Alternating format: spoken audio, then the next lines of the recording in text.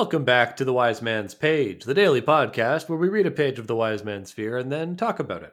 This is page 827. Raged past reason, I fear she would gladly cripple you even if it means being thrown from the school. I nodded seriously. She will try to disarm you. Be wary of it. Do not grapple. If she catches you with sleeping bear or circling hands, submit quickly. Shout if you must. If you hesitate or try to break away, she will shatter your arm or pull it from your shoulder. I heard her say this to her sister not an hour ago. Suddenly, Tempi stepped away from me and gestured deferential respect. I felt a tapping at my arm and turned to see Magwyn's wrinkled face. Come, she said with quiet authority. It is time. I fell in a step behind her. As we walked, everyone in the crowd gestured some manner of respect toward her. Magwyn led me to the beginning of the path. There was a block of gray stone, slightly taller than my knee and identical to the others at each corner of the path. The old woman gestured for me to climb up onto the stone. I looked out over the group of Adam and had an unprecedented moment of stage fright. Bending a bit, I spoke softly to Magwyn. Is it appropriate for me to raise my voice when reciting this? I asked her nervously. I do not mean to be offensive, but if I do not, those in the back will not be able to hear. Magwyn smiled at me for the first time, her wrinkled face suddenly sweet. She patted my hand. No one will be offended at a loud voice here, she said, gesturing considerate moderation. Give. I unbuckled Say Sarah and handed it over. Then Magwyn urged me onto the stone. I recited the Atos while Magwyn watched. Though I was confident of my memory, it was still nerve-wracking. I wondered what would happen if I skipped an owner or misplaced a name. It took the better part of an hour before I was done, and the audience of Adam listening with an almost eerie quiet. When I finished, Magwyn offered her hand, helping me down from the stone as if I were a lady descending from a carriage. Then she gestured up the hill.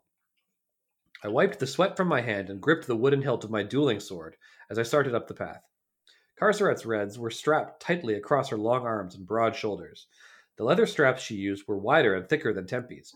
They looked to be a brighter red too, and I wonder if she had dyed them especially for today. As I came closer, I saw she had the fading remains of a black eye. Once she saw I was watching, Carceret tossed her wooden sword away in a slow, deliberate motion. She gestured disdain broadly enough so they could see in the halfpenny seats at the back of the crowd. That's the page. I'm Nick. I'm Jordana. I'm Jeremy. The very first thing Tempi tells him on this page is, she will try to disarm you, be wary of it. And Kvothe falls for it. I mean, it's on the next page, but the very first thing she does is a trick to try to get him to put his sword away. And he does. And in so doing, he does not heed Tempi's first warning.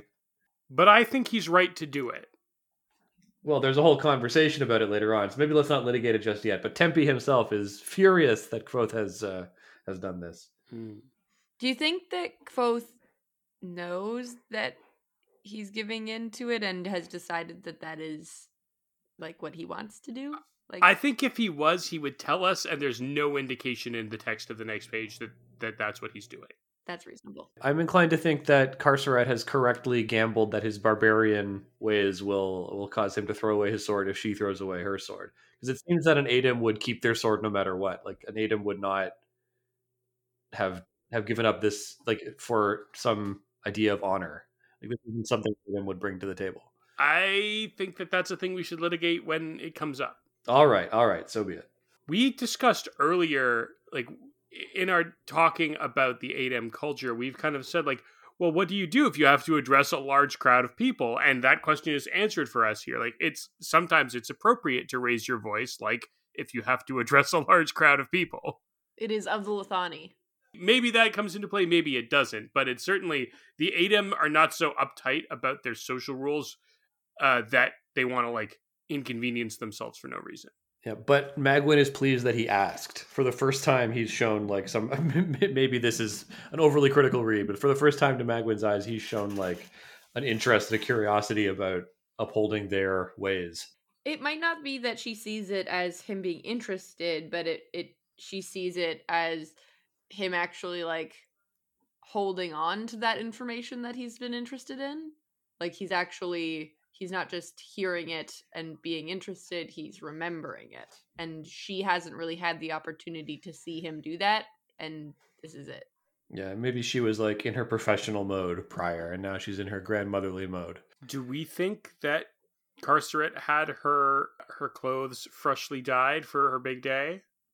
Honestly, kind of, yeah. Yeah, I think so. She's definitely a showboater, or whatever the AIDM equivalent of a showboater is. And like, this is her opportunity to like prove to the entire school that it doesn't matter what Shehyn thinks. This guy does not belong here. I'm going to prove it. Carceret respects Shehyn. I don't think it's it doesn't matter what Shehyn thinks, but I do think it's he doesn't belong here thing. Does she though? Yeah, I don't know if she does. I get the feeling that everybody respects Shehyn to an extent. Like, she might not like respect her to the greater extent that a lot of them do, but she certainly, I think she would respect her as a leader. Yeah, I think she respects her the way that I respected teachers that I hated in school, which is that I did the bare minimum I needed to not make them send me to the principal's office. I don't get the feeling that she dislikes Shehyn. Well, we don't ever get that window. She certainly obeys Shehyn, but considering how vehemently she hates Kvothe, her political differences are pretty stark from Shehyn's. Yeah, like, I think if she respected Shehyn as a leader, then she wouldn't be willing to risk leaving the school to cripple Kvothe. Well, she'll make it look like an accident, right? She's smart enough to do it. Yeah, she'll make it look. Yeah, she'll have plausible deniability. Also, Jordana, you missed this when Nick and I were recording, but in case you have forgotten, one of the reasons Carceret's so pissed off is because Kvothe is using the sword that her mother used. Yes, I did. We briefly spoke about that before it was revealed in the text. Gotcha. Like, I get why Shehyn has feelings I get why Carceret has feelings about that. I would also have feelings about that if I didn't like somebody and they got something that like belonged to like that felt like a family heirloom sort of. Yeah, totally. Like, that's one of the ways that you can make a villain compelling is you give them a motivation or a rationale for what they're doing that like makes sense. It doesn't have to be like good or like nice or like, correct, but it's like understandable. You understand why they would be doing what they're doing. It certainly makes Carceret feel like a more like well-rounded character and a more realistic character. Yeah. Like, she's pissed. I get it. We know that Carceret and Tempi came to blows over the question of Kvothe, and we didn't see that fight, but we've seen since that both Tempi and now Carceret have sustained bruises from it that have lasted for like days afterwards. Like, that fight was several days ago. There's proof that it happened. Well, and then it was bad enough to leave bruises that last for days. Like, this wasn't just like a scuffle. Have you ever had a bruise that doesn't last more than like 2 Yes. days? Oh, okay. All of my bruises last more than 2 days. Yeah, I would say that most of mine don't. Oh, well, when you're a child, your bruises heal quickly. When you are a frail 30-something who struggles to stand up without using the armrests to push themselves up, your bruises tend to last a bit longer. Hey, I'm not frail, okay? I get most of my bruises at the gym from accidentally walking into the weights. Yes, like, I think that we do have to acknowledge that people's bodies are different and that people, even if they are the same age, bruise at different rates. But I also think it is a useful piece of storytelling to tell us how serious this fight was. Yes, reasonable. And we also know how much weight the AIDM place on these bruises, the stories that they tell and what it says about them. It's not just like something that people will look the other way about or assume the best. Everyone probably knows the reason for this and everyone's talking about if it. they were just having like a friendly bout, they wouldn't leave bruises, right? Like, if you were just like sparring with somebody, you would have the self-control not to leave a bruise. So the bruises, if nothing else, tell us that when they had this fight, they were fighting to try and hurt each other. The Bruises of Madison County. Kvothe has stage fright, unprecedented, and I think it's because he's so far out of his element. He's reciting lines that are not lines, that don't have a story. He's not even sure if he should be projecting. As we learned on the previous pages, like, he did not have any preparation for this event at all. Like, he knew, even though he didn't know what the test of the sorcery was going to be, he knew that he would have to pass some kind of test, to be admitted into the school. But Vasha didn't even tell him that this test was a thing at all. So he's had this is like every academic's worst nightmare. There's a test coming. There's a pop quiz today on which your life may well depend. Good luck. I mean, it's like a pop quiz, but it's also like, I mean, it's not like they were like, you have to recite the story of the sword without knowing the story. Like, at least they spent the time for him to get to know the story. Yeah, but then he has to, like, do Mortal Kombat. I maintain that this is a formality for the most part, and that it's only Carceret who heightens it and adds the stakes. But I maintain that, like, in a normal situation, these would be friendly bouts for the most part. Like, obviously, you're trying to prove your worth and, like, pass the stone. But I maintain that this would be largely a formality for Kvothe, and that nobody would expect him to pass the first fight.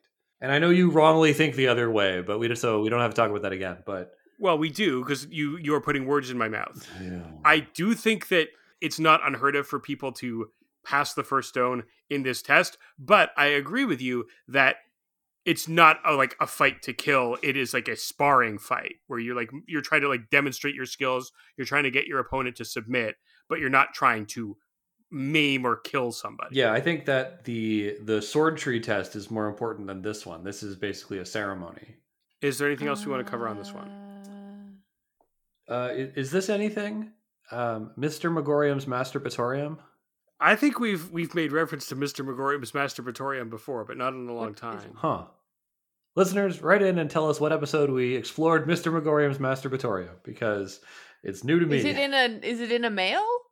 We can take a look in the mail and see. It could be in a male, it could be in a female, it could be in a non-binary person. We don't want to judge. What I'm asking is what brought up this arrangement of words?